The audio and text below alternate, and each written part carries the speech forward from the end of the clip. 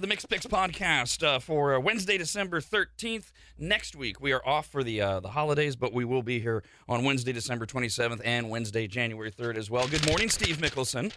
Good morning. From MixPicks.com, 2Ks and Mix, 2Ks and Picks. We're going to start right away with an email we got this morning from Steven for what everybody is kind of talking about and waiting around for in the world of sports. Rob and Steve, do you think that the NBA missed the mark with Draymond Green's last suspension?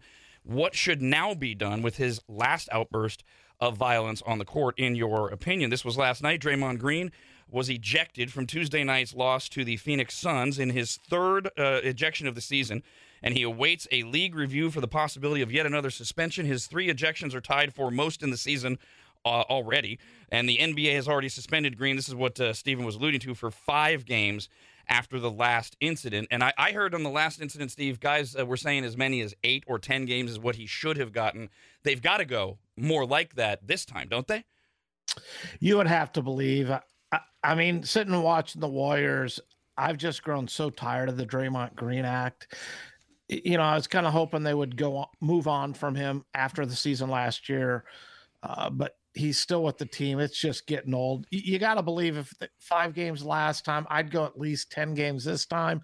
To me, I think you got to go 15 would be more of my thought. Just because, look, at a certain point, you got to get a clue that this isn't acceptable behavior. I mean, his spin around yesterday and kind of like the punch to the head, you know, that's just, there's no excuse for it. It's getting old, and he's a repeat offender, and you got to send a message somewhere. I mean, 15 games is like 20% of the season. And the argument for Draymond Green, for those who want to make it, is he's the enforcer. He's the same thing as in hockey, but I don't hear a lot of people making that argument. I think that enforcer in the NBA has kind of gone away with the rule changes. We're not playing in the late 80s, early 90s again, when you had the Rick Mahorns of the league who, look, if you're going to come into the key, you're going to get hammered. That's not the way the NBA is played anymore. We see it with the totals. I mean, you know, you look at the NBA games now, and the total seems to start at 228 and go up from there when you're putting these totals up. It's no longer about the defense, the enforcer, and hockey's moving away from that as well. Yes, you still somewhat need an enforcer, but that's just not how the game's played today. And Draymond Green, it's just getting old. So you'd like to see 15 games. Do you think Adam Silver, the commissioner, will he step up and go, all right, I'm going big this time, or do you think he'll continue to piece? What's your gut? Because I feel like he's not going to go big enough still. I don't think he's going to go big enough. I think we'll look at another 5 to 8 game suspension. Mm-hmm. Hey, Draymond, stop this. You know, it shouldn't be happening anymore. You know, it's like when you're raising a kid, and it's like, you know, I'm going to count to 3, 1, 2, 2.5, 2 5/8.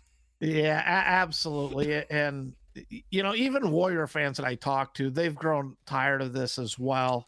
You know, the Warriors are struggling. They can't overcome these type of things anymore. They make too many turnovers on the court. They foul too often. And Draymond Green has become a huge distraction since the start of last year. So it's a lot to overcome. They're no longer that elite team in the NBA.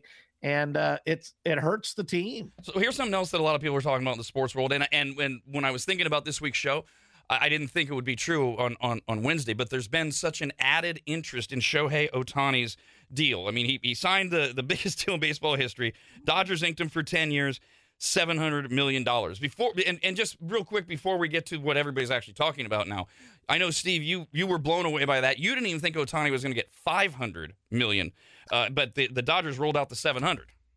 Yeah, the big thing I'd love to see is what did Boris's agent actually ask for? Because there's negotiations back and forth. If the Dodgers immediately came out and said, "Hey, look, we're going to offer you 10 years, $700 million," you'd think, "Let me talk to my agent," and we would sign that immediately. So the fact that this negotiations went on for a while, did the Ohtani start at like $800 million? I mean, I would love to hear what he actually asked for if it took this long to then settle at $700 million. I didn't think he was going to really get over $300 million. I thought it was going to be a short contract, something like 5-year, $300 million. We're going to give you $60 million a year because I need you to prove to me you are healthy enough to pitch and do the dual threat that you are, pitching and hitting. But 10 years, he's not going to be able to pitch next year. He's solely a DH.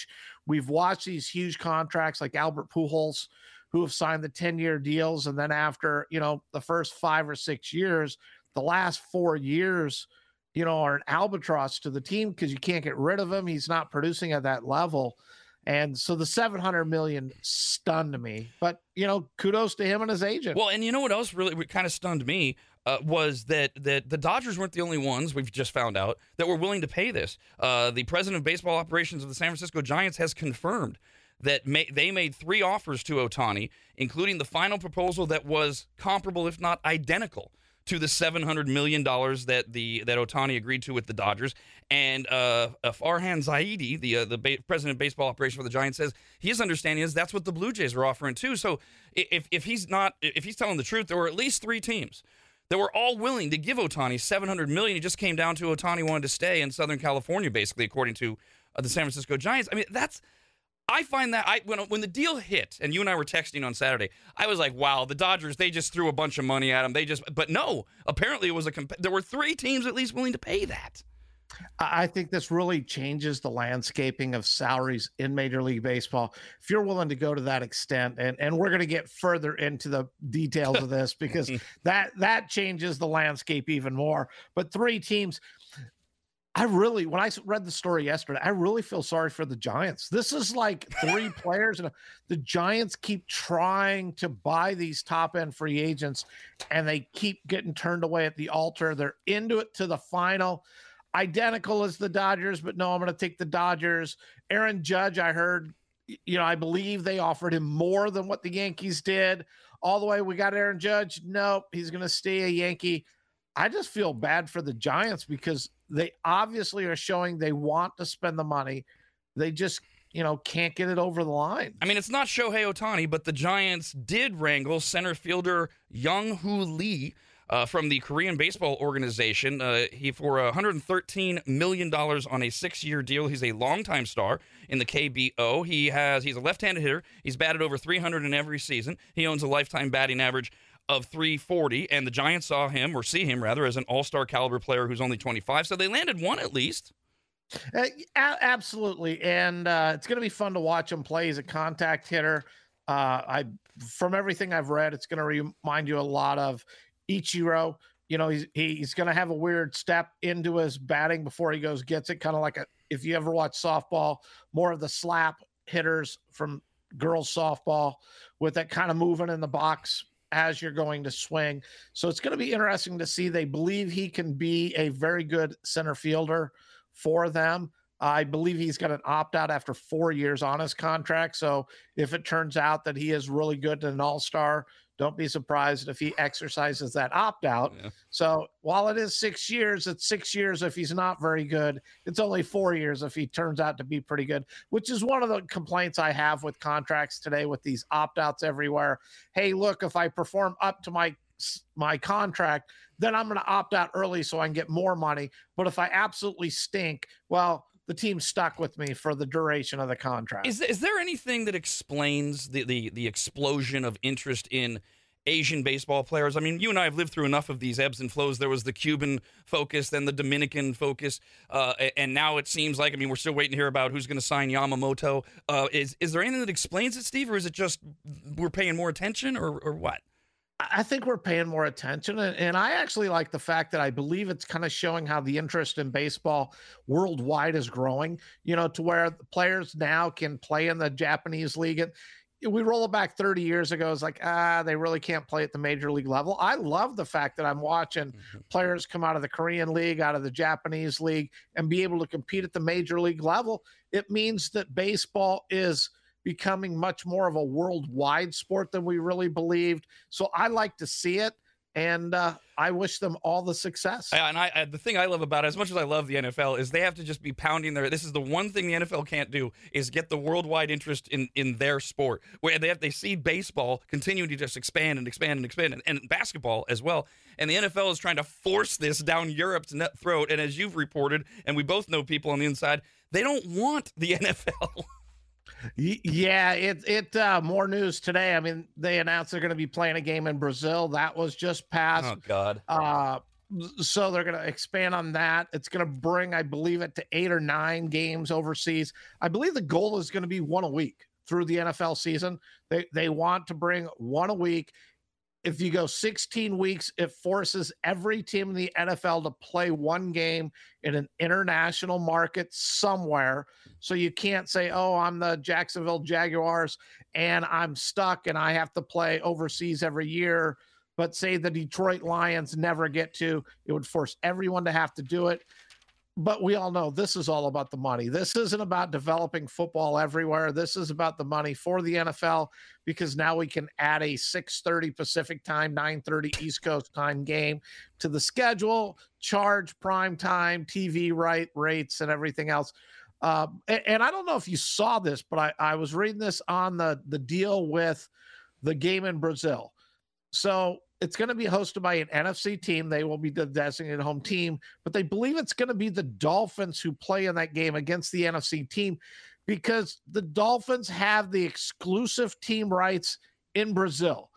So it sounds like the NFL has gone around, and instead of letting the public pick who they're going to root for in these countries throughout the country, throughout the world, well, if you're in Brazil, you get the Dodgers the Dolphins as your team.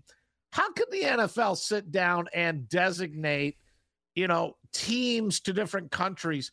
Who pulled the Raiders out of the world? Who pulled the Lions? So you get these Cardinals. Okay, you got the Arizona Cardinals. Ah, crap. We lost that lottery. So does that mean, does Jacksonville already belong to Great Britain then? For the most part, I would say yes. And there's been talk of Jacksonville actually wanting to, if they expand into, Europe, that Jacksonville has voiced a desire, if I've read this right, to move. Yeah, I've heard that. Yeah. Move to London. So if they did 16 of these games, and back to your fairness argument, opening week, nobody would play overseas, and then the last week, nobody would play overseas, and then every week in between, that's how you would get every team to play at least once outside of America. Yes, exactly. Let's circle all the way back, though, to Shohei Ohtani, because the thing you were texting me when this came out and wondering about how this all came about and works. So apparently it is confirmed that within the Major League Baseball collective bargaining agreement, this has always been an option.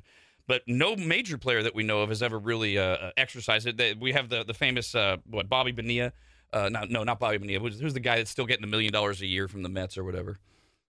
Yeah, it is Bobby Bonilla. Oh, it is? Okay. Yeah, like July 1st, he gets like $1.25 million every year through, I think, like 2035 or 45 or something insane. And that's been a running punchline, but that's nothing like what Shohei Ohtani is doing. So he's got this $70 million salary every year, but he's deferring $68 million of it. He's going to get $2 million a year from the Dodgers during the entire length of the contract. One of the reasons for this is, and Ohtani asked for this, and he already makes almost $50 million a year annually through endorsements. And so by doing this, Ohtani also opens up annual payroll for the Dodgers to this is his version of pulling Tom Brady, except Tom Brady actually gave up money. Ohtani said, just pay it to me later. And then starting in 2034, he's going to get $68 million a year for the next 10 years, totaling like $680 million over the course of that time. And there's also some tax benefits to him doing this as well, most people believe. Now, you, Steve, your initial reaction when we were texting was something like, how is this even allowed? But either way, news getting out of this, you think is going to completely change how these contracts are done. Absolutely, because my understanding is the deferred payments no longer count against the salary cap.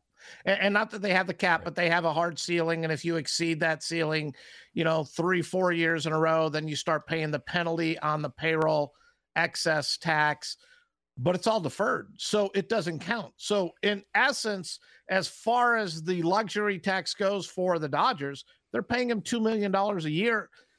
If I'm understanding this correctly, and if that's the case, the small market teams got to be screaming, oh, okay, now the rich teams can go and sign all the top free agents, which is their complaint in the first place. And they just defer it till after their playing days. We'll pay them at that time. It doesn't count it towards the luxury tax. And they're able to sign these players for cheap, which allows them to sign even more. So our small market teams have zero chance of signing any top free agents. Yes, we could go out and we could go the same route, but there's a reason we're a small market team.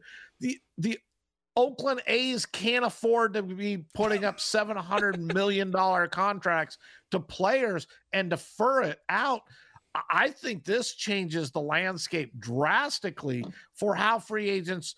And if I'm a player, I'm looking at this now like Ohtani. I'm getting the marketing dollars. So that's still paying me my salary. But when my playing days are over, I'm no longer getting that salary, which means I probably, unless I'm Michael Jordan or Kobe or someone like that, I'm really not getting the marketing dollars from these companies either.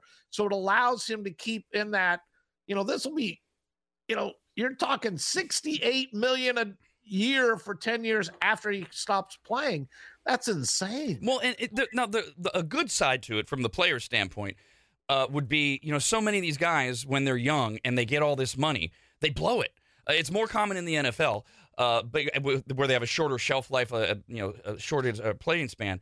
But that's a good thing if they're only getting, quote, only a couple $1 million a year, and which they can still blow, but they know that they've got this nest egg coming to them down the road. And isn't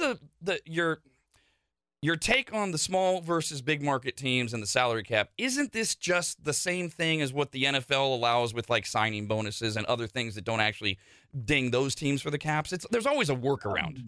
But the signing bonuses do ding those teams for it.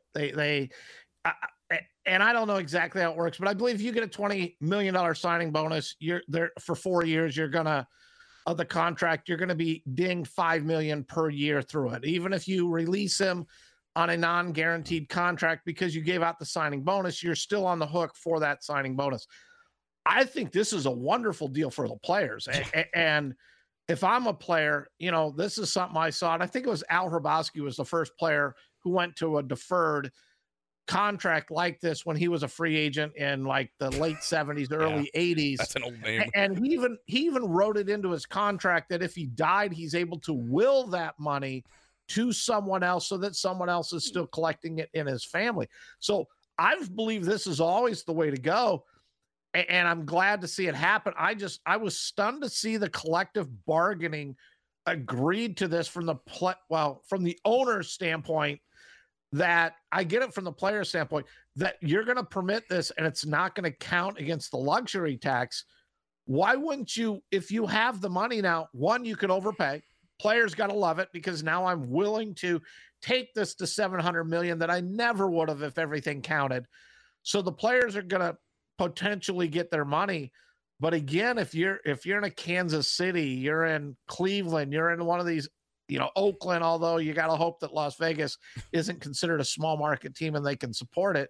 But if you're looking at these teams, how do you compete now with those deep pockets of the Mets, the Yankees, the Dodgers, and the Red Sox and the Cubs that now can defer everything? So that whole luxury tax to me just went away, which was the big thing they were dealing with, in the negotiations. There's going to be an explosion of these, I think, especially with the big players. Now, in your world, Steve, there was a fun storyline on Friday of last week because that's when all the rumors were correct that Ohtani was on a private jet headed to Toronto to talk about joining the Blue Jays. At the time, the Blue Jays were 15-1 to win the World Series in 2024. However, the bets started pouring in on the Blue Jays. At BetMGM Sportsbooks, 85% of the money wagered on the World Series odds on Friday was on Toronto. The ticker at Caesars Sportsbook filled up with wagers on the Blue Jays ranging from $50 to $500, soaring all of the betting on the Blue Jays. And then the very next day, Ohtani announced that he was signing with the Dodgers, making the motivation of the surge of bets on the Blue Jays completely invalid.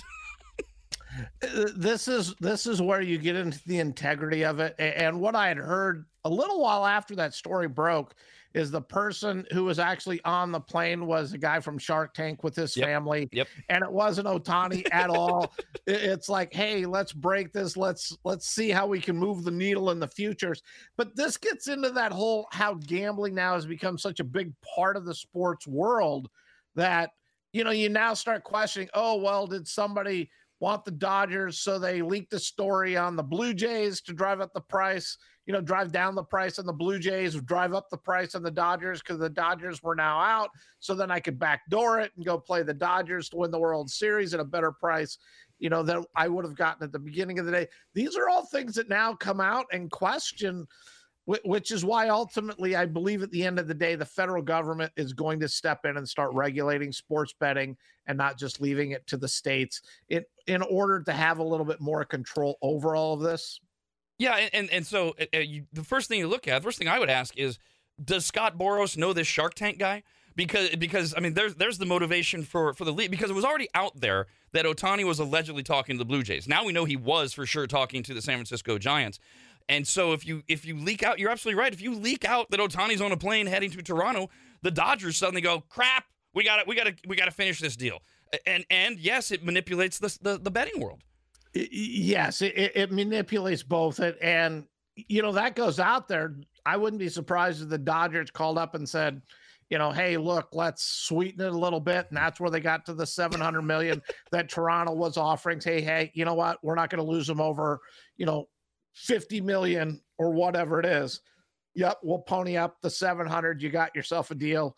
You know, just bring them in. And think of the scenario now with what the Giants have confirmed. They say they made 3 offers. Well, did those 3 offers happen on Thursday of last week, and then on Friday when Boras calls up after the Dodgers have called, and this alleged plane is going to Toronto, which it has nothing to do with Shohei, and the Giants go, okay, we'll match that offer, and then he calls the Dodgers again, and then the Giants again, and then he calls Shohei and says, okay, do you want to play in San Francisco or do you want to play in LA? Because they're both playing ball, and Shohei says, keep me in Southern California, and maybe it would start at $500 million. Who knows? Back to your original question of what Boras was asking. There's another way that could have gotten that high. Absolutely. I think you're correct. And I can't fault Boras. And we're speculating, as you know, but the agent's job is to get the most money they possibly can for the player, because at the end of the day, the agent's taking a cut of that salary. So if he's getting 10%, he just went from 50 million to 70 million. Believe me, I'll leak a story too if I can make an extra 20 million and get him signed, if that's what it takes. So that integrity part, as we know, always goes out the door when it comes to agents and lawyers. But it's something, you know, Major League Baseball's got to look at, because it does now influence the gambling world, which, you know, 10 years ago was not a factor. By the way, back to the question of how this affects the Dodgers' payroll. ESPN reports that Ohtani's cost towards the Dodgers' competitive balance tax payroll typically uses the average annual value of contracts, which would be $7 million, but discounts deferred money.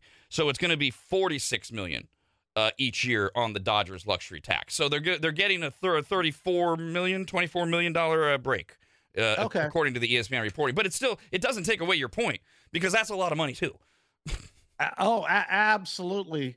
It's a lot of money, and obviously it's generational wealth here. His kids, his grandkids. I mean, he's set for life, and kudos to him. You know, it's a great contract. I love the fact that he went deferred.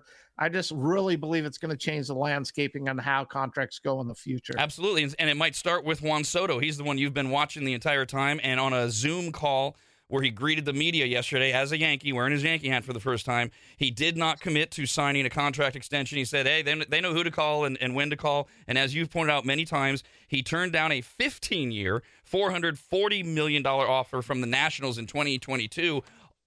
I don't know that all eyes on Juan Soto after this Ohtani thing. They will eventually. There's still some other big names out there in the free agent market. We're going to start to see the results of this very quickly. And Juan Soto and his agent just had to be ecstatic over that contract Ohtani signed, because he turned down $440 million. So you got to figure he was looking at least $500 million. And now he's learned another way that, hey, one, I cannot take all the money from the team, but I can take it over in deferred payments going forward, so I can really move it if I'm him, I'm looking 600 million now because I'm 25 years old. I'm one of the elite players in the game. I'm only 25. Let's shoot for 600 million and let's take, 400 million in deferred payments there too. And then he and his agent get to have that conversation of, hey, it's a contract year. Do you want to go out and pull an Aaron Judge here? And let's see if we can drive that number up even more. Oh, by the way, they just signed Snell for 300 million. I mean, this could be nuts a year from now. Absolutely. Now, we got an email here, rad@radradio.com. You can email during the show anytime. This one is from Robert. He says, I know you guys have said this basketball midseason tournament was stupid. I don't know if we said stupid. I probably said stupid. And it was, says Robert. But who else would the NBA want to win it other than James and the Lakers? Yeah, of course. I'm sure the NBA is very happy with the result. In fact, all reports are that the NBA is thrilled with the way that the in-season tournament went. The question, I think, for a lot of us still is, how are we going to change it? Are we going to tweak it? Are we going to make it better? Kind of thing. And there are some ideas out there. I know we were already throwing around ideas last time we talked about this, Steve. They did get great ratings during those games. All the star players were playing. None of this load management because they were all playing for $500,000 each, which even when you're a multimillionaire, that money matters. The thing that we kept questioning was, why do the fans care? Other than, and the Lakers are going to hang the banner. You didn't. Okay, you won the NBA Cup. Whatever. So first of all, let's do that. Now that it's over, do you still have a bad taste in your mouth over the tournament? As a whole, I don't think you ever had as bad a taste as I did. But where are you now? No, not as bad. For me, the tournament had to get full buy-in by the players and the fans. I felt watching those games that the players actually had bought in. I thought as we got down to the last game of the elimination games and then into the quarterfinals, semis, and finals, that the teams actually brought like a playoff type atmosphere to it. You watched it. They were playing hard. You saw the Kings go. I love the fact that we saw Halliburton go off for the Pacers and elevate himself into one of the elite players in the NBA. At least now you can look at him and mention him, not saying he is an elite player, but he elevated his game. The nation got to watch it, but you have to keep the players motivated. One of the things that to me was, the Pelicans got into the semifinals. They ended up losing to the Lakers, but to me, it really looked like the Pelicans quit, and that's that you got to have the player buy-in. It was like, hey, look, we got to Vegas. We're getting X amount of guaranteed money. Let's have some fun in Vegas. We got a couple of days off. And they got blown out like 133-89, something like that. I mean, by 40-plus points. That's the downside to these, because if you're playing it like a playoffs, which is the atmosphere they're trying to create, you got to have that full buy-in by the teams and the players. And I also found it interesting, and I know it's LeBron and all that, but, I heard a lot of chatter of LeBron really wanted the first cup to add to his resume and everything. So from the fans' perspective, and it was like, well, everyone knows the tournament was for LeBron in the first place and that he was going to end up winning it and the Lakers were going to end up winning. And I'm not saying the games were fixed or anything like that, but it played into that LeBron style with that. Here, let's get LeBron another trophy. And, kudos to the Lakers. They want it. And, but I still struggle with it. To me, the NBA really wants the interest because early in the season, they're competing with the NFL and they don't have the interest. Started up Christmas Day. Started off Christmas Day with your 5 marquee games. You rolled to the end of July. So you're not competing with the NFL. You're competing with baseball. And I believe the NBA would own baseball in May, June, and July. So to me, if you're struggling with that viewership and interest, just move it, because now instead of 3 months of nobody caring, well, I should say 2 months of nobody caring, you're 2 months where you own the market, because so many more people would be interested in the NBA over baseball in summertime. So to me, that's the move you make, not this in-season tournament. So they are looking at making some changes. Now, you mentioned the Lakers won it. They dominated it. They won all 7 games of the in-season tournament by more than 19 points per contest, but the rewards are limited to the players and coaches earning the cash prizes for the accomplishment. So the biggest topic over the past several weeks has been there should be some sort of incentive given to teams for winning the tournament, and they're talking about for next season. So they're saying, look, we're doing the tournament. We're not doing Steve's idea of pushing our schedule back. But the overwhelming, according to multiple sources, sentiment is they don't believe giving an automatic playoff berth to a team would be logical, which you and I dismiss that as for the same reason. How do you just give in November or December a playoff berth to a team that might finish many games under 500 because they won this stupid little tournament? So good news there. They're not even talking about that. One idea that has more support is guaranteeing the winner of the tournament at least the 7th spot, meaning they would get the 2 home games to earn their way into the playoffs. I still kind of go, well, what if they won 24 games over the whole season? But do you like that one any better? Yeah, what if the Pistons, and I mean, they've lost 20 in a row, but what if the Pistons got hot right now, were healthy, and ended up making it, and this team goes on to win like 18, 20 games during the regular season? But you know what? They're automatically in the playoffs. And then where does that put it for the draft? So right. The Pistons are in the draft lottery. Hey, look, we're guaranteed in the playoffs.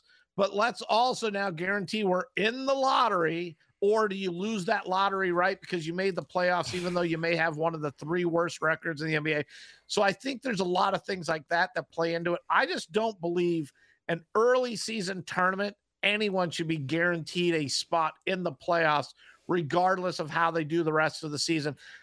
To me, I would put that to pro football. Okay, well, if you go 4-0 in the preseason, then you're going to be guaranteed into the playoffs. And I know it sounds crazy, but you're going to be guaranteed into the playoffs, and what you do during the rest of the regular season really doesn't matter because you're already a playoff team. So you just need to watch your workload, make sure you're healthy at the end of the season because you're already guaranteed a spot. Where's the incentive for that team to keep playing? Well, and you know what? Even push it into the regular season. Imagine if it was if you start the season 4-0, that you're guaranteed a playoff. Look at this season. Look at how many teams we had in the playoffs after the first 4 weeks, and how many teams we had buried after the first 4 weeks, and the whole landscape has changed. So you can't. I don't think you can screw with the playoffs. The other thing that I hear they're talking about a lot, and there's so many questions about it, is a proposal that there would be a draft related incentive. They don't know exactly what that would look like, but you win the in-season tournament and you get something in the draft. Okay, so now I'm the best team in the NBA. I win the in-season tournament, and oh, by the way, I get entry into the lottery, so I could have a top 10 pick when I'm already the Boston Celtics or the Denver Nuggets. And I mean, if you're trying to compete, you're the Sacramento Kings going, whoa, hold it a second. We're trying to catch the Nuggets. We're almost as good as them. We think we can advance, deep into the playoffs.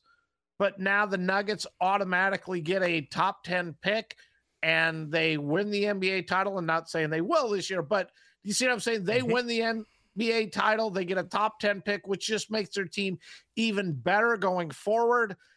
To me, that's demoralizing if you're playing on any of these other teams going, they're already a little bit better than us, and you're giving them a gift better player because they draft before us. That's the whole reason the lottery is the draft is the way it is. So the best teams pick last. I like that they're talking about changes. I like that they're coming up with an incentive. They've got a lot more work to do.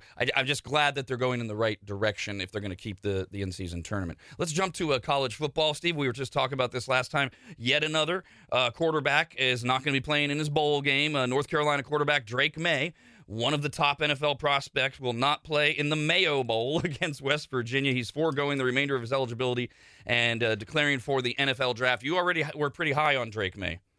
Yeah, I believe he's going to go number 2 in the draft. I think Caleb Williams will go 1. I think Drake May goes number 2. The Patriots were in that spot. I think Drake May would be a great fit for the Patriots. Again, we don't know if Belichick's going to be back, and there's stories now that Belichick's already been informed that he's going to be fired at the end of the year, which will be very interesting because I just don't see how Kraft, after everything Belichick has done, can actually fire Belichick. He could force him out and, hey, look, I'm going to step away. The word fired next to Belichick, I just struggle with. And I think it hits on other parts because I think players now are going to evaluate where they think they're going to go in the draft and who might select them.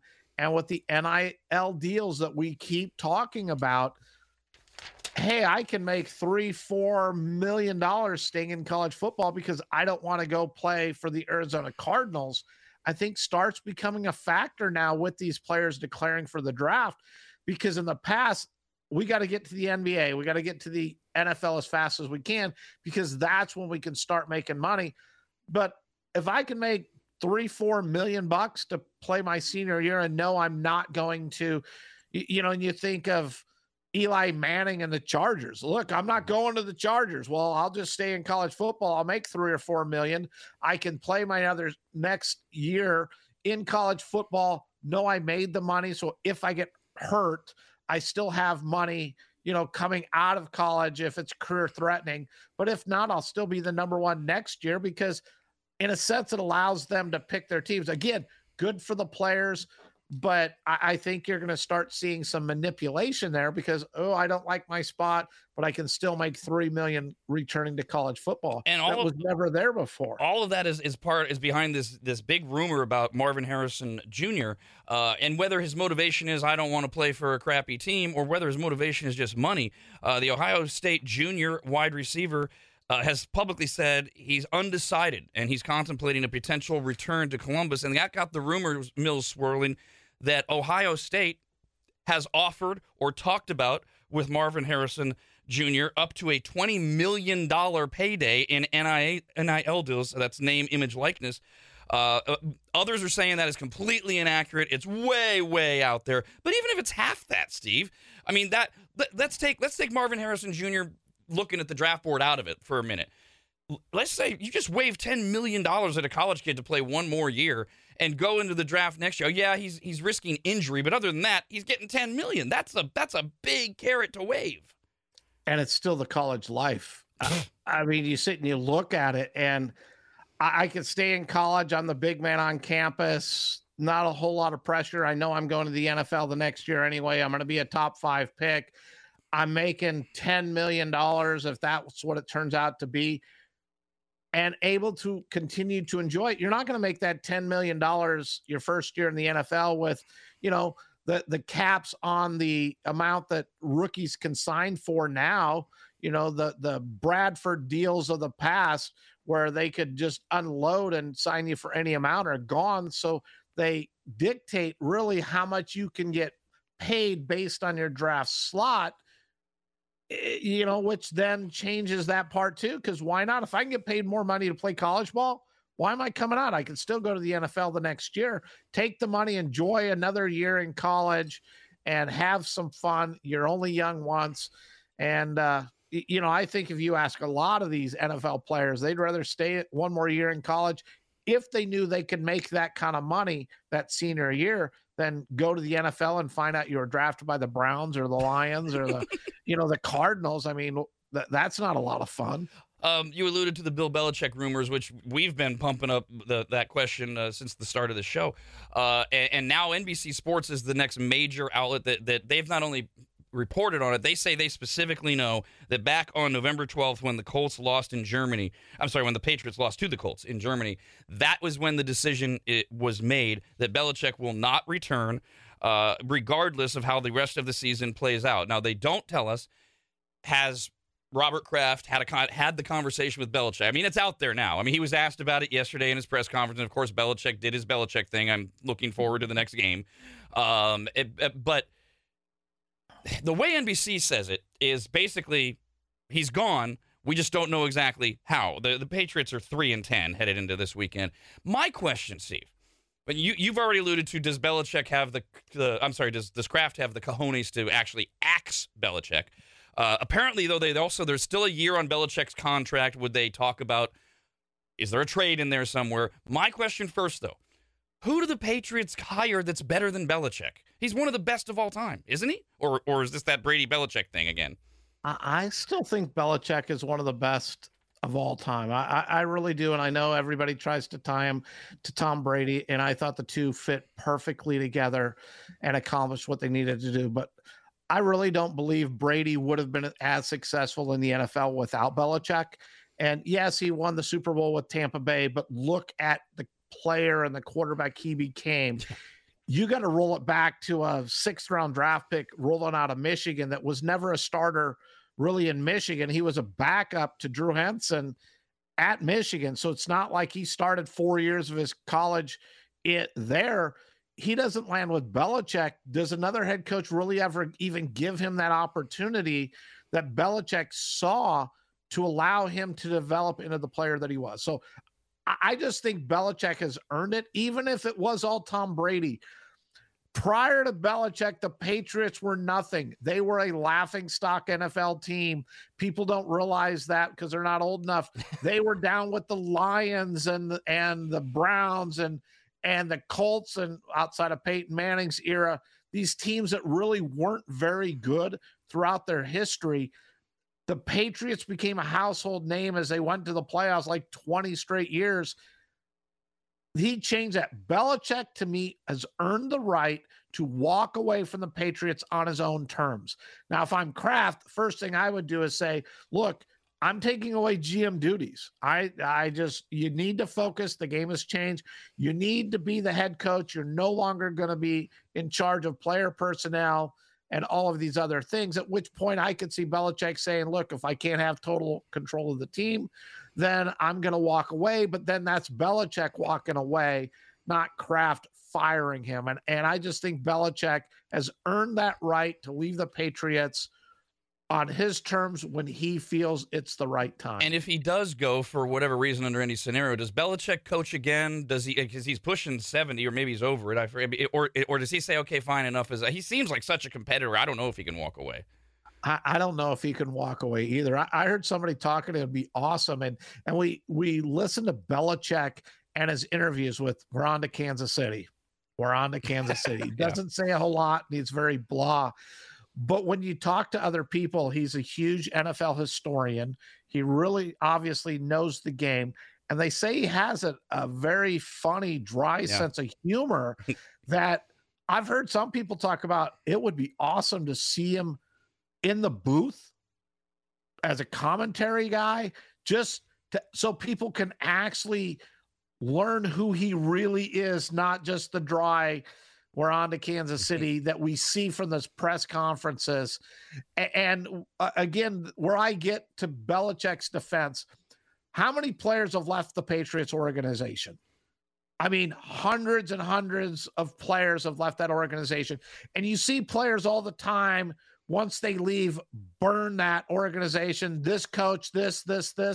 And as much as the press and the fans and that, oh, Belichick this, Belichick that, you never hear a player, even when they're benched and they should be starting in the Super Bowl and is let go by the team, you never see the player come back and say, Belichick was awful, this is what it was, and on and on. You only see it from the media. And if he was that horrible as a person, as a head coach, wouldn't you see someone somewhere like spill some dirt on him? Oh, he did this or he did that, and he, abused this player. You'd see something, and you never do, which I know you call it the Patriot way, but that's astonishing. And I find it hard to believe that he doesn't have the players' respect if when they leave, they still respect him enough to not say anything. Well, it's even the opposite of that in most cases. The former players that are on TV on a regular basis that were with the Patriots long enough, they go out of their way to praise Belichick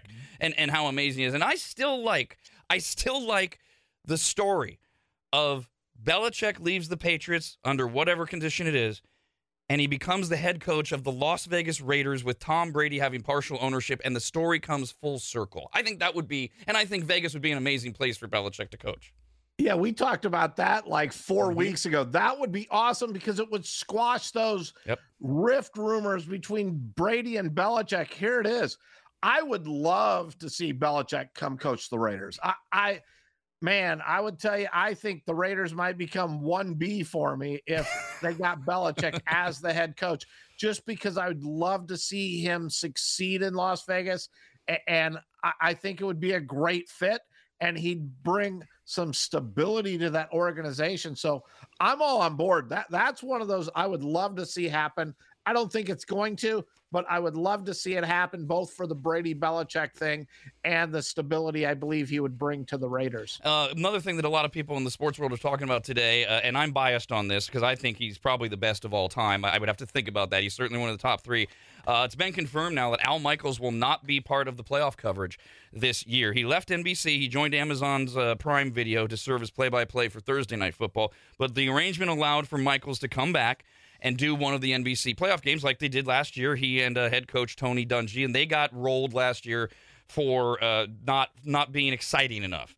Their lack of excitement. And then this year, people have been doing that to Al Michaels, which, I mean, I heard it because I always thought it was legitimate, where he's like, I can't believe this game we have, or I can't believe this game that I have to promote for next week. And I don't know what the backstory is, but I'm going to miss Al Michaels in the postseason, even though it was only going to be one game.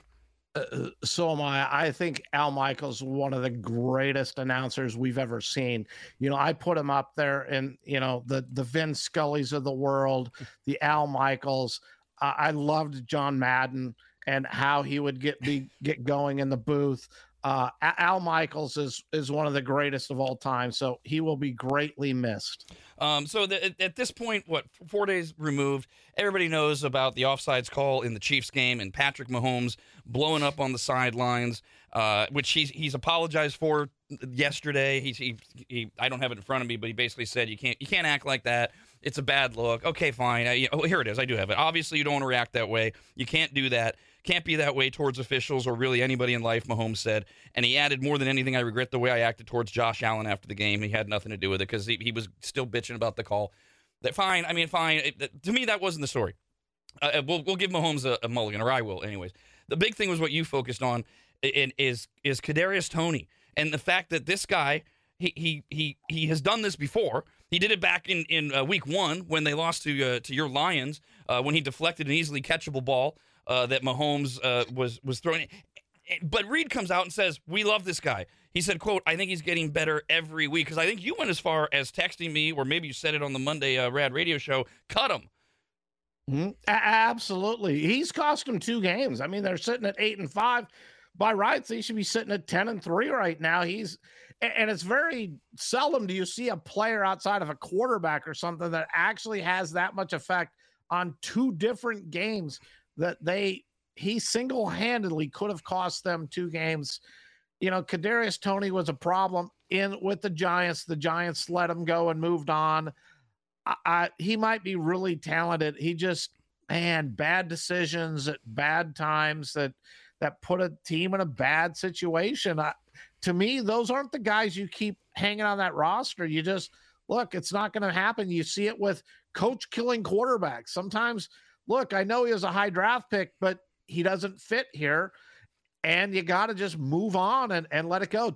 You know, and I'm not saying Trey Lance was a coach killer, but the 49ers were smart enough to realize, look, we gave up a ton for him, but we're not going to continue investing in him if we see no future for him with this franchise. So let's just move on, put our team in a good situation, because at a certain point, you got to believe players are going to start resenting him on the team. Hey, look, he cost us this game and he's still, you know, where's that accountability? And for Tony, when he does these things, to me, just doesn't seem to have that accountability. And I couldn't be a head coach. I couldn't be a GM because I react to these things. Look, let him go. But I think he should be let go. You even more so, and back to the players being resentful. I texted you that aerial shot, which we had not seen when we started talking about this call on Monday. He was so egregiously past the line. This whole argument of they usually give you a break. That is unacceptable. And somebody in that locker room, I assume, pulled him aside and went, "Dude, this isn't just pushing the limit." You know, the part that I find interesting, and I'd love to hear it, but we'll never find out the truth, is from another video or pictures I've seen, he was offsides like that, like on 4 plays. So they didn't call it the first 3. I'm the opposing head coach. I'm in the ref's ear. Yeah. Hey, look, you need to take a look at this. This guy's lining up every time offsides. You need to take a look. And maybe, you know, the Bills coach McDermott or somebody on that sideline was in the ref's ear going, look, how can you continue to allow this to happen? You have to call it. And finally, they just said, you know what? we got to make the call now, and they did, and it turned out that way. But Tony's played football his whole life. We all know you can't be offside. You can't line up in front of the football. How can he do it time and time again? And he's on the line. It's not like he can't look down the line and see where the football's at and then look down at my foot to see, hey, the nose of the football's on the 30-yard line. My foot's on the 30.5-yard line, almost to the 31. He's got to have accountability. And to me, those are mistakes and NFL players should never make. Those are mistakes that I wouldn't allow my Pop Warner player to make. That's where you learn it. He needs to learn how to play the game right. So I don't have a problem with the call. I know that Mahomes did, and I give Mahomes a pass. He's a competitor. He is caught up in the moment. I don't feel it was right. Why would you go bitch to the opposing team's quarterback? Like Josh Allen's going to say, hey, you know what? Yeah, you should have beat us. He's going to say, heck no, man, we beat you. It's your job to make the plays. You didn't do it. Don't be blaming the refs for that one call. He was cheating in the first place. Speaking of Al Michaels not having a lot of enthusiasm, boy, does he have a forker tomorrow night. The only thing he might have been hanging his hat on is now gone because Chargers quarterback Justin Herbert, who I know you love, I'm not laughing at him getting injured. It's just the curse of Thursday Night Football. He's undergone surgery for his right index finger. He won't be playing for the rest of the season, and instead the Chargers will play the Raiders, who lost 3-0 this weekend, and Easton Stick will be starting for the Chargers. Can you give me any reason to watch this game tomorrow, Steve? Well, the Raiders are a 3-point favorite here. They suffered that loss last week to the Broncos. Once Herbert went out, it was over. The Chargers have lost 4 of their last 5. To me, they're just playing out the rest of this season. Not a whole lot to play for here. Easton Stick, though, does know the Chargers offense. He was a 5th-round draft pick in 2019 by the Chargers. So he's been with the team for a while. So you like to believe he knows the playbook, and he's not going to be coming in off the streets like a Joshua Dobbs who just got traded to the Vikings. But to me, the Raiders, even though they've lost 3 straight, the Raiders last week was an ugly game. But the Raiders still, to me, I believe are fighting for their season. They would love to close out on a winning note, win 3 of the next 4 games to get close to 500. But I do think it's Aiden O'Connell's last start here if he doesn't perform. I think he knows it. He's got to go out and play, try to prove he can play in the NFL, because if he goes out and puts up another stinker like he did last week against the Vikings, I think they're moving back to Jimmy G at quarterback just to finish up the season. So I think you got a motivated quarterback in Aiden O'Connell, but injuries are going to be a big factor. Keenan Allen for the Chargers is questionable right now. Josh Jacobs, Max Crosby have not practiced this week. Now, Crosby didn't practice last week, and Jacobs had some injury concerns. They both still played, but we know they're not at 100%. I still think they'll go Thursday, but it's a short week. And, when you got those injuries, but I just think the Raiders are far more motivated to play well in this game. I think the Chargers now are just going to go through the steps. So with us being off next week, Steve, things are going to be so different when the next time we're here on December 27th. But the playoff picture in the NFL is wild, as the whole season has been wild. Of the 32 teams, 24 of them have viable ways to get those 14. I don't mean mathematically. I mean because so many of them are within one game of each other. And so I was inspired by an email we got from Robert, RAD at RADRadio.com, to kind of do this in a way of, all right, of the teams that have a pathway, which ones really do have a pathway? And he wrote in and he said, I'm a Rams fan, and after watching Sunday's game, I have hopes for the playoffs. What are your guys' thoughts for their chances to get in? The Rams are 1 game out right now. They're the number 8 seed in the conference. They've got to play the Commanders at home in L.A. They've got to host the Saints. They've got to go to New York and play the Giants. And they got to finish at San Francisco, a game that presumably we think the Niners are we don't know. It depends on how the Eagles and the Cowboys are playing. The Niners might need to play their starters. They might rest them. But the pathway for the Rams in the NFC, how do you see their chances? I can easily see the Rams going 3-1. I still believe that them or the Seahawks, and right now the Rams are tied with the Seahawks at 6-7. I still think one of those 2 teams is going to be a wild card team. I can't see a wild card team coming out of the NFC South. I think the winner there, you're looking at 8-9 to win that division. And I think you got to get to 9 wins. But if the Rams go 3-1, they get to 9-8, and I really think they can be there. I'm not so the Vikings are going to go anywhere. They're starting Nick Mullen this weekend. So I like the Rams. I like the wide receivers. Aaron Donald is having another big season, even though we don't talk about the Rams a whole lot. And they've brought some youth to that defense that I think is playing really well. So I can see the Rams going 3-1. I don't think the Niners are resting the last week. I think the Niners are going to play everybody because they're going to need to win that game for the number 1 seed. So I don't see them getting a pass with the Niners, but they could easily beat the Commanders, the Saints, and the Giants in the next 3 weeks. So the Niners are the loss there, which brings us to the Niners, who are the number 1 seed. They play at Arizona this weekend. The big one for them is Christmas Day, where they host the Baltimore Ravens. Then they go to the Washington Commanders. Then they host the Rams. To me, that seems like a guaranteed 3-win, 4-game set. The Ravens game is the questionable one. And as we wind through this, what the Eagles do and what the Cowboys do, we'll figure out how important these games are to the Niners in terms of securing that number 1 seed. I'm not sure about that Christmas Day game. I do think the Niners are a superior team. I do. I think they're going to go 4-0, but I hope, and I think the motivation to get that number 1 seed, the fact that it is not guaranteed until that final week, is going to keep them from any trap games or looking past these opponents. And I know you've been on the Niners train the whole time. You have them winning the Super Bowl from day one. I assume you haven't wavered on that. No, not at all. And Christmas Day, I think it's a tough spot for the Ravens. Christmas Day, they're traveling to the West Coast. And I know, hey, the players and their family, they can celebrate Christmas Day, on Tuesday when they get back home. I get all of that, but I do believe that plays a factor. It's a non-conference game. And the 49ers defense is so good. To me, to beat the Ravens, you need to take away the running game. I believe the Niners can absolutely do that. You have to contain Lamar Jackson.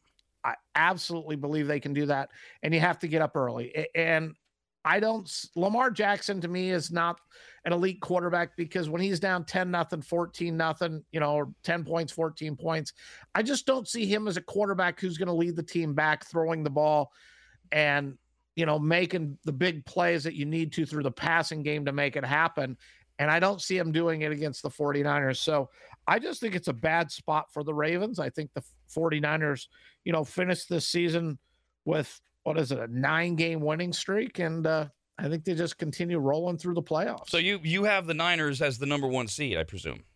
Absolutely. I believe the 49ers are going to be the number 1 seed. So the Cowboys have a tough schedule on paper. If it was like week 9 or 8, I mean, all these outcomes of these games have been so wild that I don't even know how much stock I put in it when I looked at they are at the Bills this weekend. They are at Miami next weekend. They have to play your Lions in Dallas, and then they end with the Commanders, and that one shouldn't matter. But the way this season is going, who knows if it will. But the Cowboys, they are on a roll. Everybody now is saying what you were saying a week ago. Dak Prescott's the actual MVP. And so where do you... The Cowboys have been knocked out of the playoffs the last 2 seasons by the Niners. They got drubbed by the Niners earlier this year. How do you see them finishing out the year after you spent most of the season saying all they do is beat the tomato cans? Well, I think the closing of this season is very important. They're playing really good right now. Impressive win against the Eagles. They do have a Bills game here. The Bills, I believe, are a 1-point favorite right now over the Cowboys in this game. Dolphins defense is playing much better. Their defense was weak early on. Lions at some point got to start showing some roar again with that defense. But the thing I'd be afraid of mostly if I'm a 49ers fan is if this Cowboys team goes and runs the table, beats the Bills, Dolphins, Lions, and Commanders, rolling into the playoffs with that Eagles win. I mean, they would have like 5 wins against playoff type teams in their last 6 games. And I think that just gives them a lot of motivation, playing really good football and a lot of confidence. That to me as a 49ers fan, that's the thing I'd be a little bit more worried about. Last thing you need is the Cowboys to have all that confidence that we can beat anybody. And teams always say they can, but you got to go out and prove it. And if they go and beat the Bills in Buffalo. They beat the Dolphins in Miami. They beat the Lions, even though it's at home, and can win those road games. That's a lot of confidence. And that's the last thing the 49ers need to do is Dallas confident and believing they can now go beat the 49ers. Well, as a Niner fan, I hate that scenario because the other factor, the trifecta of that, is not only they're winning on the road and the confidence they can win, the streak of wins, the chip on their shoulder. Because it mattered. The history of these teams, Jerry Jones has been around the whole time, and so has the York family for this Niner-Cowboy rivalry that was really strong in the 80s and 90s, starting with the catch and then running all the way through the last time the Cowboys won anything in 96, and the Cowboys hate that the Niners have knocked them out the last 2 seasons, and the NFC Championship game in not San Francisco but Santa Clara. Hosting the Cowboys, that under your scenario, that's the worst case scenario for me as a 49er fan. No, absolutely. And the fact that the 49ers blew them out 42-10 the last time they played. For me, this weekend's a big key game. If the Cowboys can show they can go on the road after that big win over the Eagles, go on the road into Buffalo and win in Buffalo. And Buffalo at times looks like an elite team in the NFL. There's a lot of times they just aren't that good.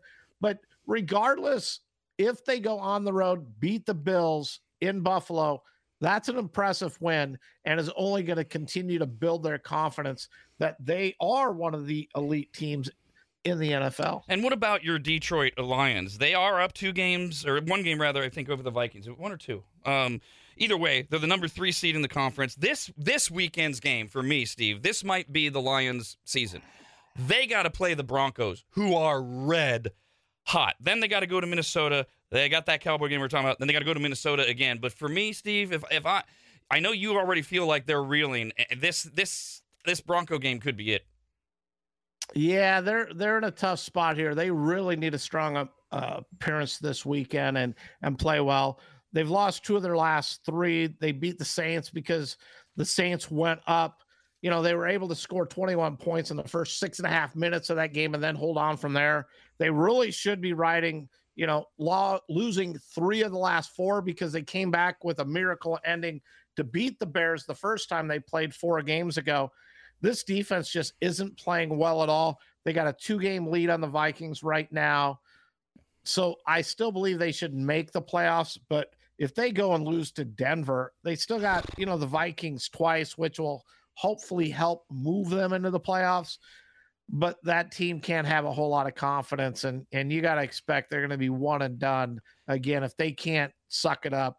So to me, this is a huge game for the Lions to show if they deserved all the hype they've received, because if they go out and get beat by the Broncos, their season to me is pretty much over. Yeah, I mean, I've got them as you do getting into the playoffs, but a part of that is that they have the Vikings twice. They control their own destiny. The Vikings are regardless of these wins they keep falling ass backwards into, I think they're going the wrong way too. So I think the Lions get in, but yeah, I don't think you're going to get to see another playoff victory this year in your Lions lifetime. Yeah, which tough to swallow, because when they were sitting at 8-2, it's like, hey, here we go. This is the best team I've ever seen in my lifetime. And now I'm sitting at 9-4 going, yeah, this is the same old Lions again. So it's been tough the last few weeks to sit and watch it. But, at the beginning of the year, you would have said, Steve, Lions will be 9-4. I'd say, don't even play the games. Give me 9-4. Let's go from there. I am 100% happy. So it's hard for me to, get down on the team, but their defense they can't get pressure. Their secondary can't cover. And if you can't pressure the quarterback and get to him in enough time, the secondary has no chance to cover these receivers. So because of all the parity of the NFL and 24 teams having viable routes, it's like almost every game this weekend matters. And over the next 2 weeks, the same thing. So the Buccaneers lead the NFC South, and they're playing the Packers, who lost to the Giants on Monday night, another stunner. But the Packers still hold the number 7 seed in the NFC playoff race. So they have each other this weekend. And then the Buccaneers have to deal with the Jaguars, the Saints, and the Panthers, while the Packers have to deal with, after the Buccaneers, the Panthers, the Vikings, and the Bears.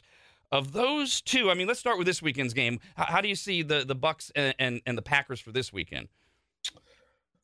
Well, on the Bucs Packers right now, we are looking at Where is that game? The Packers are a 3-point favorite. The Packers regress back into here we go again. This is, Jordan Love had looked really good. Here's a game for him to just show he really has taken that next step. And, DeVito ended up outplaying him in that game, and the Giants went on to win. But I still think the Packers are going to get there, not the Vikings. I like their schedule. They should beat Tampa Bay here, although I think Tampa Bay is the best team out of that NFC South. I think they're better than the Falcons. I think they're, better than the other teams there. So I like the Bucs possibly to get there. But this game here is a must-win for both. If the Bucs are going to stay atop that NFC South, they really need to win here.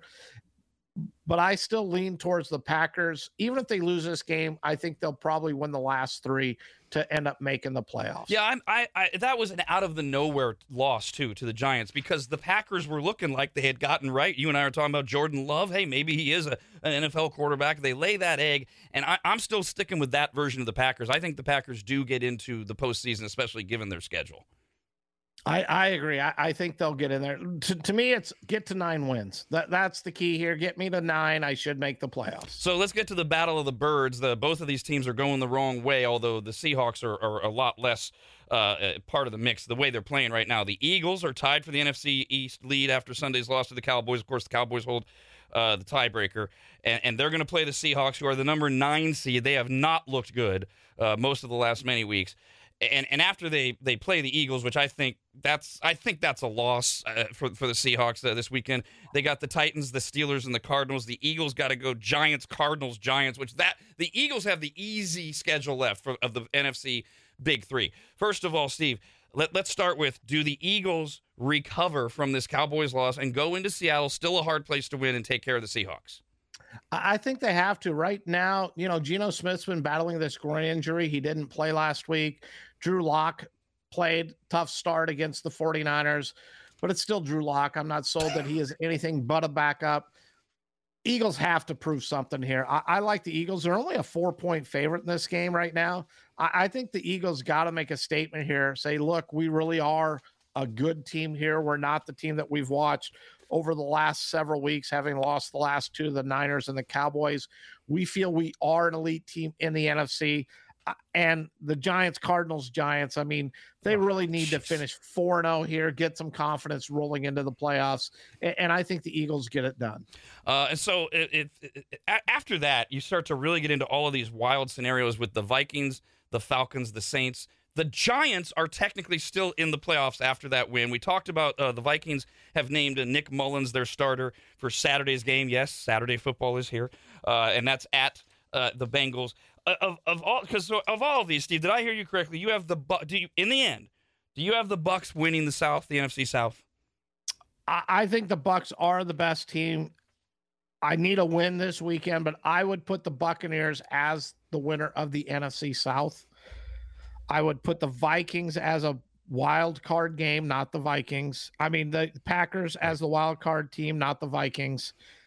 And I really want to say the Rams are going to be that third wild card team. I like the Rams. No real expectations going into the season, but I love their wide receiver core. They're starting to get a running game going. Defense is young, but really playing good football along with Aaron Donald. And I think the Rams are a lot better team than people think. And you don't see any slippage of dramatic proportion to where the Eagles just lose out. The Eagles are getting into the playoffs. It's just a question of whether they're the fifth seed or they actually find a way to win that division. Correct. I think they're going to win that division. I have a hard time because I believe they still own the tiebreaker over the Cowboys. Aren't the Eagles the number 2 seed right now? No, the Cowboys are. Oh, okay. The Cowboys are the 2 seed. I think the Eagles are going to run the table. They're going to finish at 14-3. They'll win their division. So my understanding is, and I don't have it in front of me, but I thought I saw this. Right now, the Cowboys are the number 2 seed because they beat the Eagles. But If they finish with identical records, the Eagles will have a better, because of their schedule, will have a better in-conference or in-division record, and that will put the Eagles back to number 2. Correct, because Okay. the Eagles are 6-2 in conference. The Cowboys are 7-3, and that's probably where I was putting the Eagles there, because I do believe the Eagles are going to run the table, and they'll finish with only 2 conference losses to the Cowboys 3, which then will, move them into first place in that division and be the number 2 seed. So, Steve, there's 7 spots for each conference, and I've got 6 for both of us. I don't know if I missed one. For you, I've got the Niners, the Lions, the Packers, the Bucks, the Eagles. Oh, I didn't write down the Cowboys for you. There you go. And the Rams. You say the Rams are the other ones, right? I think the Rams are going to find a way to sneak in. Okay. So let's jump over to the AFC. We've got the Ravens are the number 1 seed. We already talked a little bit about they're part of their challenge is they have to play the Niners on Christmas in San Francisco. They have the Jaguars this weekend, which I don't know what to make of the Jaguars, Steve. I always thought they were like a playoff team. As you said, they're good, but they're not elite. I'm wondering how good they even are. The game's in Jacksonville. I don't know how much that matters. Then they have the Niners and then the Dolphins and the Steelers. But do you see any warning signs for the Ravens with Jacksonville? No, not really. They're a 3.5-point favorite right now. I'm not convinced Trevor Lawrence is healthy. I watched him play last week, and you and I were texting back and forth, kind of asking, what's the point here? Let's give him a little rest. Let him recover. You're still going to most likely win that division, make the playoffs. You need him healthy in January. Get him healthy. He went out and played last week. They lost, and the high ankle sprain, how much mobility is you really going to have? And part of Lawrence, like with any quarterback, you need that mobility. If there's a sitting duck in that pocket and they can't move, and the defensive line can just pin their ears back and just go right at him because you know where he's going to be. And I still think the Ravens are the best team in the AFC. So I see the Ravens getting it done. I know it's a bad spot for the 49er game, but this Chiefs team, I can't count them out because of Patrick Mahomes, but if Mahomes wasn't on this team, I'm saying they're not really all that good. I'm not sold the Dolphins defense is good enough. The Bills are, which Josh Allen am I going to get? The good Josh Allen, we're great. The bad Josh Allen, he's going to make a lot of bad throws. So you just kind of look at that rest of the AFC, and I think the Ravens are the best of no elite teams, just good teams with potential. And now the Jaguars, they're still the number 4 seed after losing to the Browns. They're only a game up on the Colts. The Texans, we don't know what C.J. Stroud's condition is, and they have another major injury. I'm not convinced at this point the Jaguars are going to win that division. I think they have enough talent to get it done to win that division. The Colts, again, when they don't turn the ball over, this Colts team can score. They are also another really underrated team. They're sitting at 7-6. Their problem has been costly turnovers throughout the course of the season. The Texans, C.J. Stroud, right now is questionable for the game. So we don't know if he's going to be able to go in that game. The Texans, though, still such a great story. They don't have the talent. So I give the Jags because I think they're a lot better roster than the other teams. They do have a game lead here. To me, I would have given up last week's game and possibly this week's game to get Trevor Lawrence healthy. Again, probably shows why I'm not a head coach in the NFL. But the doctors, you got to believe, they know more than we do. And they got to feel that it's not going to be something that's going to linger, longer term. It's one of those, look, he can play without getting more injured or causing any, he's not at risk to a further, more severe injury.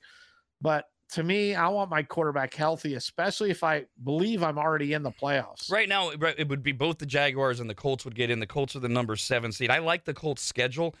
They've got the Steelers this weekend, which, as much as we love Tomlin, I'm not convinced on the Steelers. Then they're at the Falcons. Then they got the Raiders and the Texans. Again, the Texans seem to be going the wrong way, but are still a great story. But to me, the Colts seem like they're getting in the playoffs one way or another. I would like to see it. The AFC is interesting. I mean, they're all sitting at 7-6, it seems, the whole thing. Denver's playing great football. they go into Detroit, and I mean, they go and beat the Lions this weekend. I mean, I pretty much vault them into the playoffs.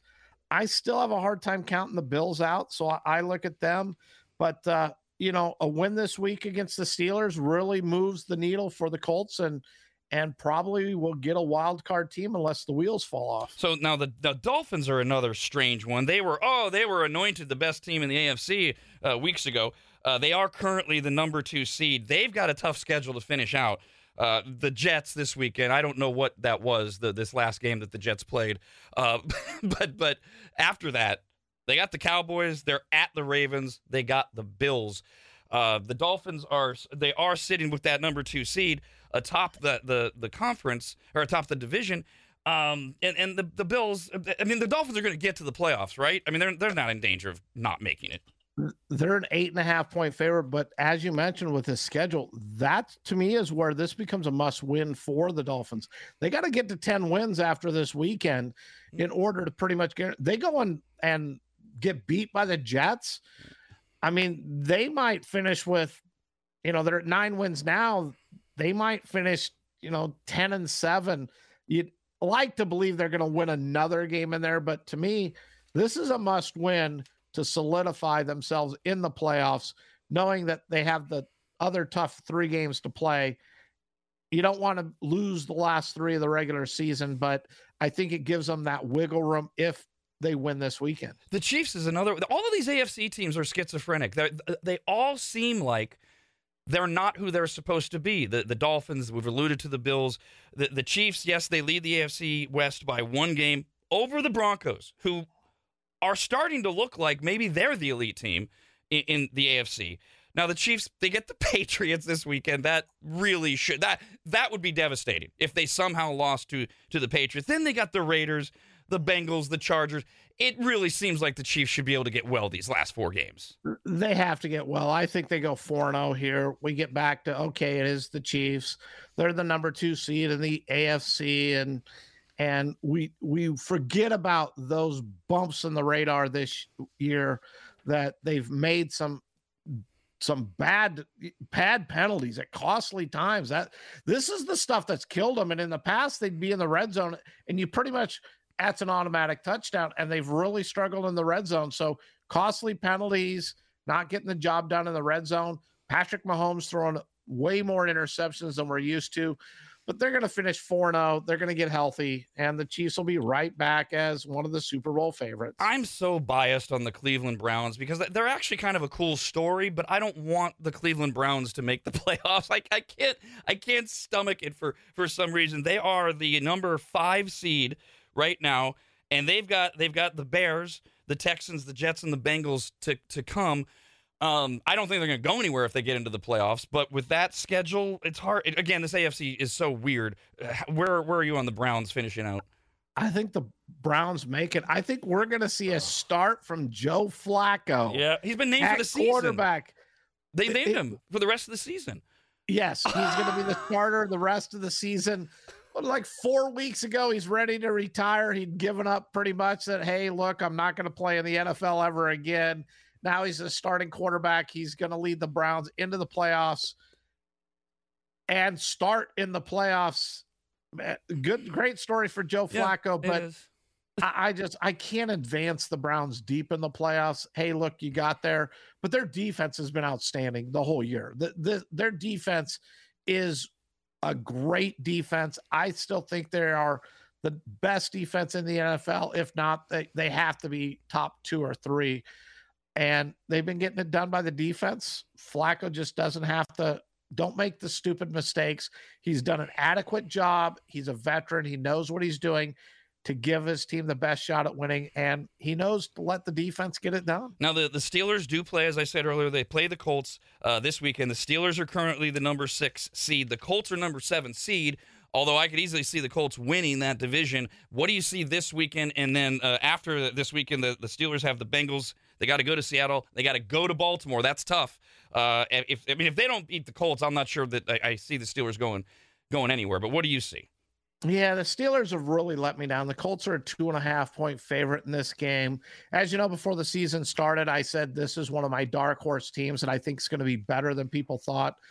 I really thought they should have won the last 2 games, which would put them at 9 wins right now. And we'd be talking about could they actually beat the Ravens? And I don't think they can. Kenny Pickett is not a very good quarterback. They got a lot of talent in a lot of other positions. But I think the Colts beat the Steelers. I think the Steelers are in a tailspin here, and it wouldn't shock me if they win 1 or 0 games the rest of the season. And those last 2 losses were devastating, but Tomlin's too good of a coach, so I still hope they can get to 9 wins and go 2-2. But Steeler fans have to be really discouraged after their last 2 weeks. Well, and the storyline that I want there is if the Steelers can't make it, I want the Texans, who are the number 8 seed right now, to be the ones that sneak in. But they seem like we don't know about C.J. Stroud yet for this weekend with the concussion protocol. But they're having other injuries, and they play the Titans. That's helpful this weekend. But they got to play the Browns, and they play the Titans again.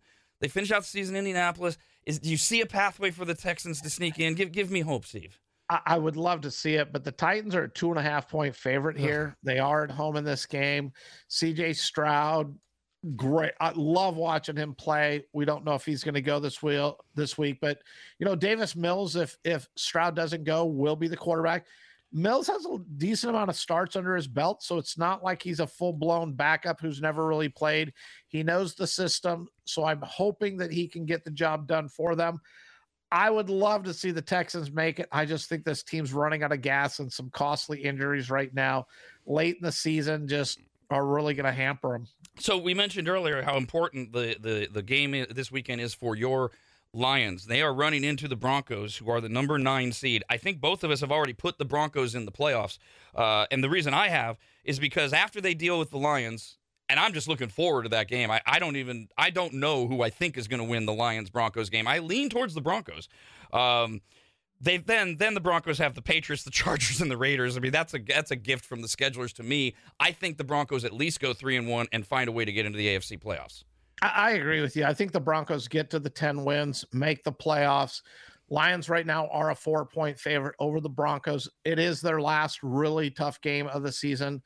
But Denver's playing great football. I'd love to hear those critics who were on Sean Payton early on the season when the Broncos started just awful, gave up the 70 points to the Dolphins in that game, and people were already talking about how it was a mistake to bring him in. Payton's really not that good. What's he ever really done? And now you see this team, their defense, they brought in a new defensive coordinator. They had the talent, but they brought in a new defensive coordinator with a new scheme. It took them a little while to get going and get comfortable with what they were doing. They've figured that out. The Broncos defense is back to a very good defense. And Sean Payton always seems to find a way for the offense to score. Russell Wilson's having a great season. People discounted him last year. He's done. He's not the same Wilson that we've known. But Wilson's had a great season as well. The Broncos are the team that I think could be that sneaky good team come playoff team that people discounted early on. Oh yeah, and they still have visions of that early season Broncos team. But this Broncos team, I think, can sneak up on anybody right now and could do some damage. So what about there's 2 teams that were supposed to be fantastic at the beginning of the year, and they have been buried multiple times this season, and they're still hanging on. And because of what we've been talking about with all the weird closeness in the AFC, the Bengals are the 10th seed, the Bills are the 11th seed. But because of the teams that are ahead of them in the seeding, it is very possible or legitimate for either one of them, depending on how they do, to get into the playoffs, which would have been unthinkable many weeks ago, especially the Bengals when Joe Burrow went down. The Bengals have the Vikings this weekend, then they're at the Steelers, at the Chiefs, and they've got the Browns. The Bills, they've got it tough. They've got the Cowboys this weekend. They go to L.A. to play the Chargers. They've got the Patriots, okay, not so tough, and they finish in Miami. Do either one of them, do you think, Steve, when we're done, do the Bills or the Bengals or none or both get in? I would love to see the Bengals get there. I just think they're going to fall a game out. I think they're going to just fall short. Jake Browning, to me, is playing great football right now. They're looking at it. He's the backup, who's the starter now with the Cincinnati Bengals. But you got to believe he's playing for a possible starting job in the NFL. Because if he can finish it up and actually lead the Bengals into the playoffs, I don't know what his contract situation is, but you'd like to think that he's got to view himself as a starting quarterback in this league. And if you've watched the Bengals and what he's done with them, it's kind of hard to argue against that. So he, to me, is playing for his future. The Bills, Josh Allen, when he's on, this team can beat anybody. I think they got some questions at their defense, especially against the run, but I can never count the Bills out. I can see the Bills, getting to 10 wins, going 3-1 in their next 4. And we keep trying to throw them out, but I can see them getting in there. Again, it's just Josh Allen looks so good, but then he just comes up with that play and you're like, what the heck were you thinking? What's he throwing, like interceptions in something like 9 straight games or whatever it is? You can't be doing that if you're an elite quarterback. So for the AFC East, I've got the Dolphins winning that division. I've got the Ravens winning the North. I've got the Colts winning the South, but the Jaguars get in with the wild card. I've got the Chiefs hanging on to win the West, although I wouldn't be surprised if the Chiefs do something stupid, then the Broncos win it. But the Broncos are getting in as a wild card, and then the Browns will be the other wild card. Those are my 7. How do you have the 7 in the AFC? I think I pretty much have the same 7, except I have the Jags winning the division. I think the Dolphins, Ravens, Jags, and Chiefs win their division. I think the Broncos are going to get in on a wild card. I think the Cleveland Browns are going to get in because they're going to end up beating the Bengals in that last week of the season to get in. And I'd love to put the Bills there, but I just think the Colts have an easier trip to that. And I think the Bills are looking in from the outside. All right, so I've written all this down so that 2 weeks from today we can see how we feel because we'll be halfway there about the 7 teams in each conference that we've got going. Because let's finish up with this, Steve. We've talked about it a lot. You're absolutely right. This is what the NFL wants. Mm-hmm. Total parity. The fact that almost every game this weekend matters to most teams because as a fan, everybody clings until you tell me we're out mathematically and that there's no pathway. They're all clinging. But this weekend in particular, well, I mean, so many. It's fun, right? Because I hear a lot of old school NFL fans bitching about how unpredictable it is. I don't know if this is the gambling thing because what is it, 32, 38 states are betting now, and maybe people are more invested in the losses because the game shouldn't go this way. But I think it's great even when I'm wrong. It is. I think it's great to see. This is what the NFL wants. You want these games to matter in December.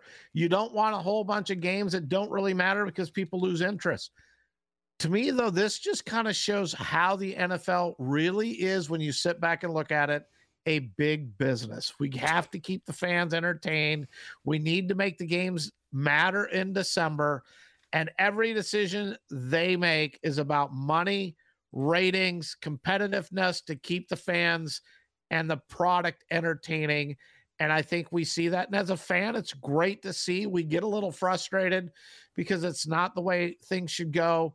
But to me, trying to look at it and take a step back, it just shows how much this is a big business. And it's always going to be, and we just need to accept that and know that that's really what the product is. By the way, if you've been spending your last 90 minutes with us live here on Wednesday, December 13th, the breaking news, if you will, is that we already know the Super Bowl is going to be in Vegas for this season. Then it's going to be in New Orleans, and then it's going to be in Santa Clara in 2026. And they have just announced in 2027 they're back in L.A. at SoFi Stadium. Whatever. I don't really get that excited about these Super Bowl venue announcements. No, I don't. The ones that cause me interest or disinterest is when they started with that, hey, look, we might play in cold weather cities. And it's that, whoa, hold it a second. We watched the Super Bowl played in the North in a game that never should have been there. Just keep them there. I'm waiting to see Vegas just really put on a awesome Super Bowl. And I would love to see, Las Vegas is going to be where their Super Bowl's played every year.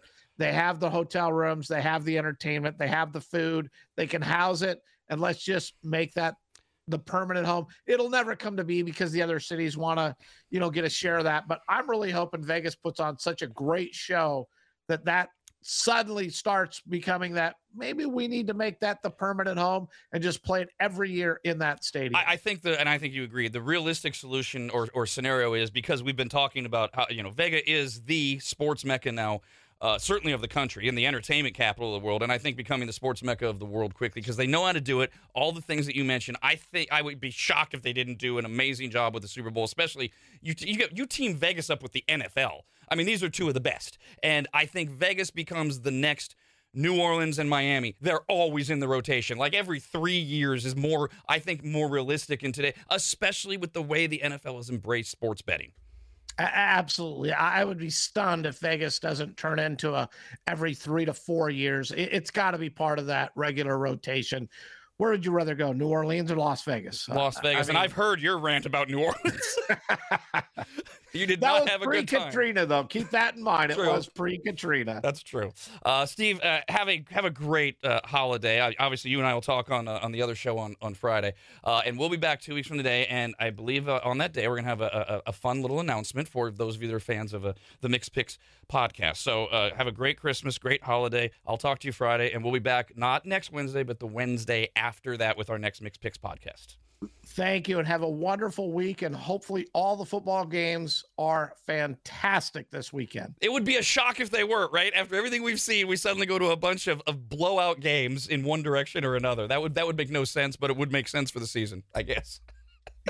I'm hoping it's not the case. I find it hard to believe. I think the NFL is going to find a way to keep them all competitive. And Saturday football is back, which I always love. All right, Steve, we'll talk to you in 2 weeks, man. Thank you.